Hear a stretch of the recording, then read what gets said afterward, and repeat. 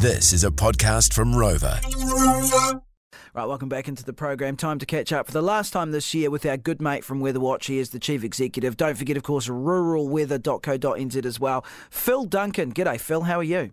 I'm good, mate. How are you? Not too bad. Last week of broadcasting, so, just looking forward to a wee break. And I'm thinking, of course, as I always do, what's the summer going to bring? Everyone does that. What can you tell us in broad strokes, Phil, about the next few months?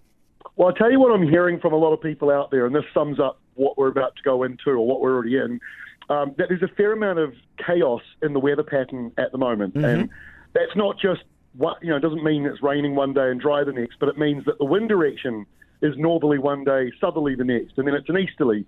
We've got a low coming in from the north, and then we've got a low coming from the south, and then there's a high rolling through. So that's what I mean by chaos. There's just a lot of moving parts. And that's the pattern we're in at the moment, and I think that's the pattern we'll be in right through till January, which means there will be more rain, but there's also going to be some stretches of dry, settled weather as well. But yeah, it's definitely a wetter November and December that we've seen in more than 5 years. So that's the reason why it feels so much wetter than it probably actually is for many people, but it certainly is a wetter pattern that we've got at the moment. Chaotic is the perfect word to describe it, and I don't think it really matters, where you are in the country. That would be applicable to certainly most places anyway. What's the reason behind that? Why is it not as settled as potentially it has been in other years, or is that wrong? Is it always like this? No, the last 5 years have been unusually calm in New Zealand. We've had a lot of high pressure.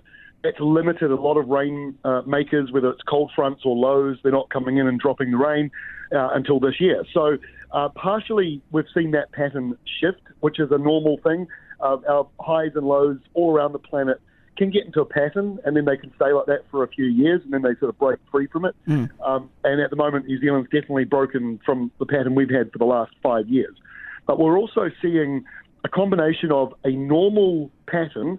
So when we don't have El Nino or La Nina, which we're hopefully going to be sometime this summer, that basically means that we've got a bit more chaos.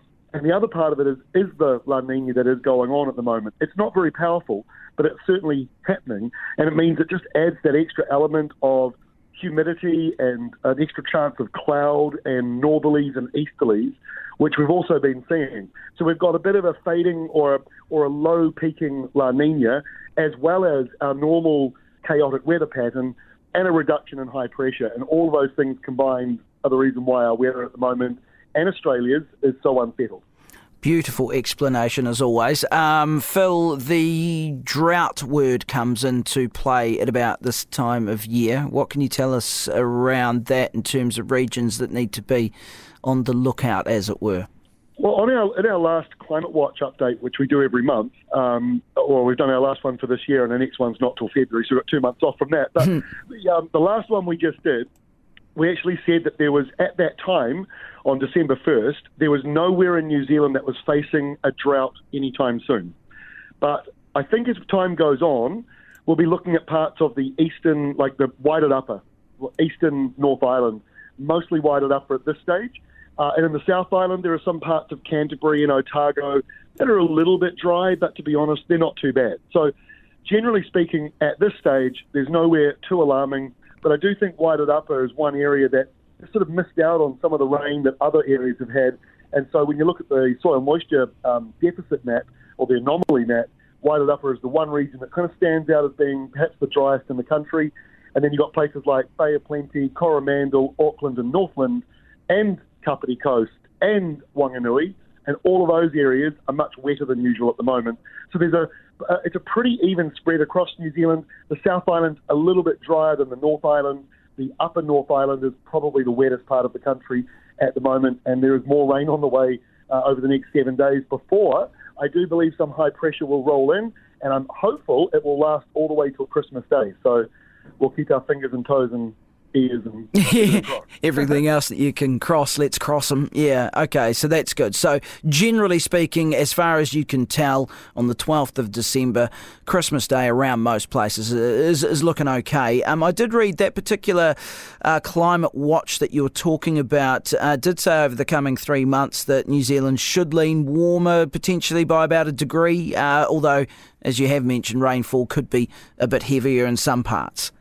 Yeah, and sometimes when you've got cloud cover and rain, it doesn't feel as warm as and it's not as warm as a sunny hot day with a nor'wester blowing in Canterbury, or even just a northerly in Auckland or Bay of Plenty, So yeah. The heat during the day might not be huge, and if it's wet and it's humid and feels damp, then it actually can feel cooler than it really is.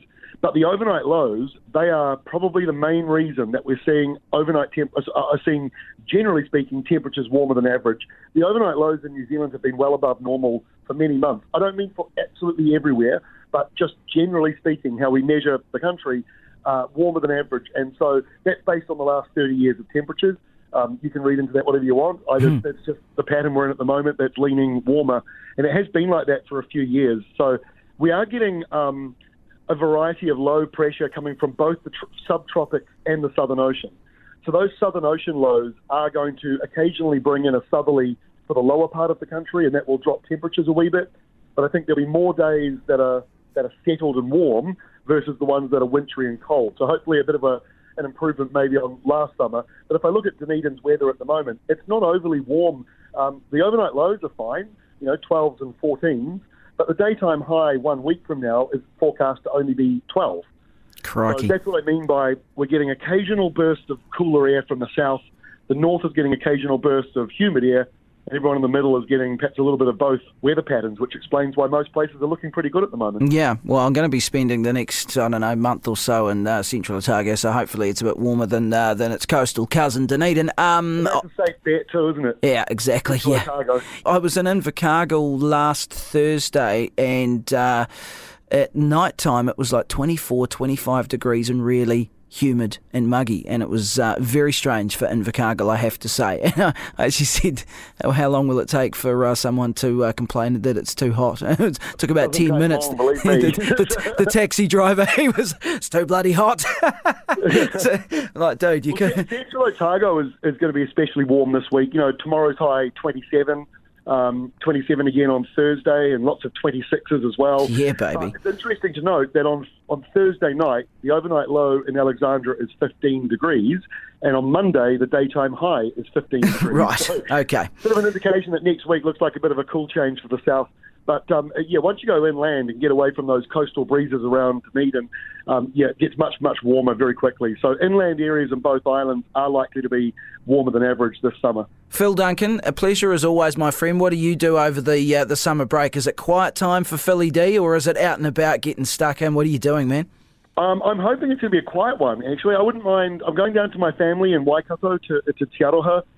Be down there for a couple of days with my brother's flying in from Dubai at the moment, so it's going to be good. We're going to have a family catch-up. Haven't seen them for a couple of years due to COVID.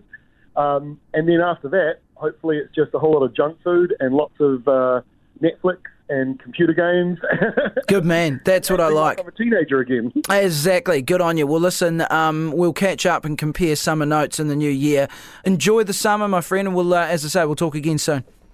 Will do, mate. Merry Christmas to you. Happy New Year. And also a big thank you to all your support this year. It really means a lot to our small business, and for those who are listening as well, thank you. We really do appreciate all those that put some faith into what we're doing. So, yeah, have a great break.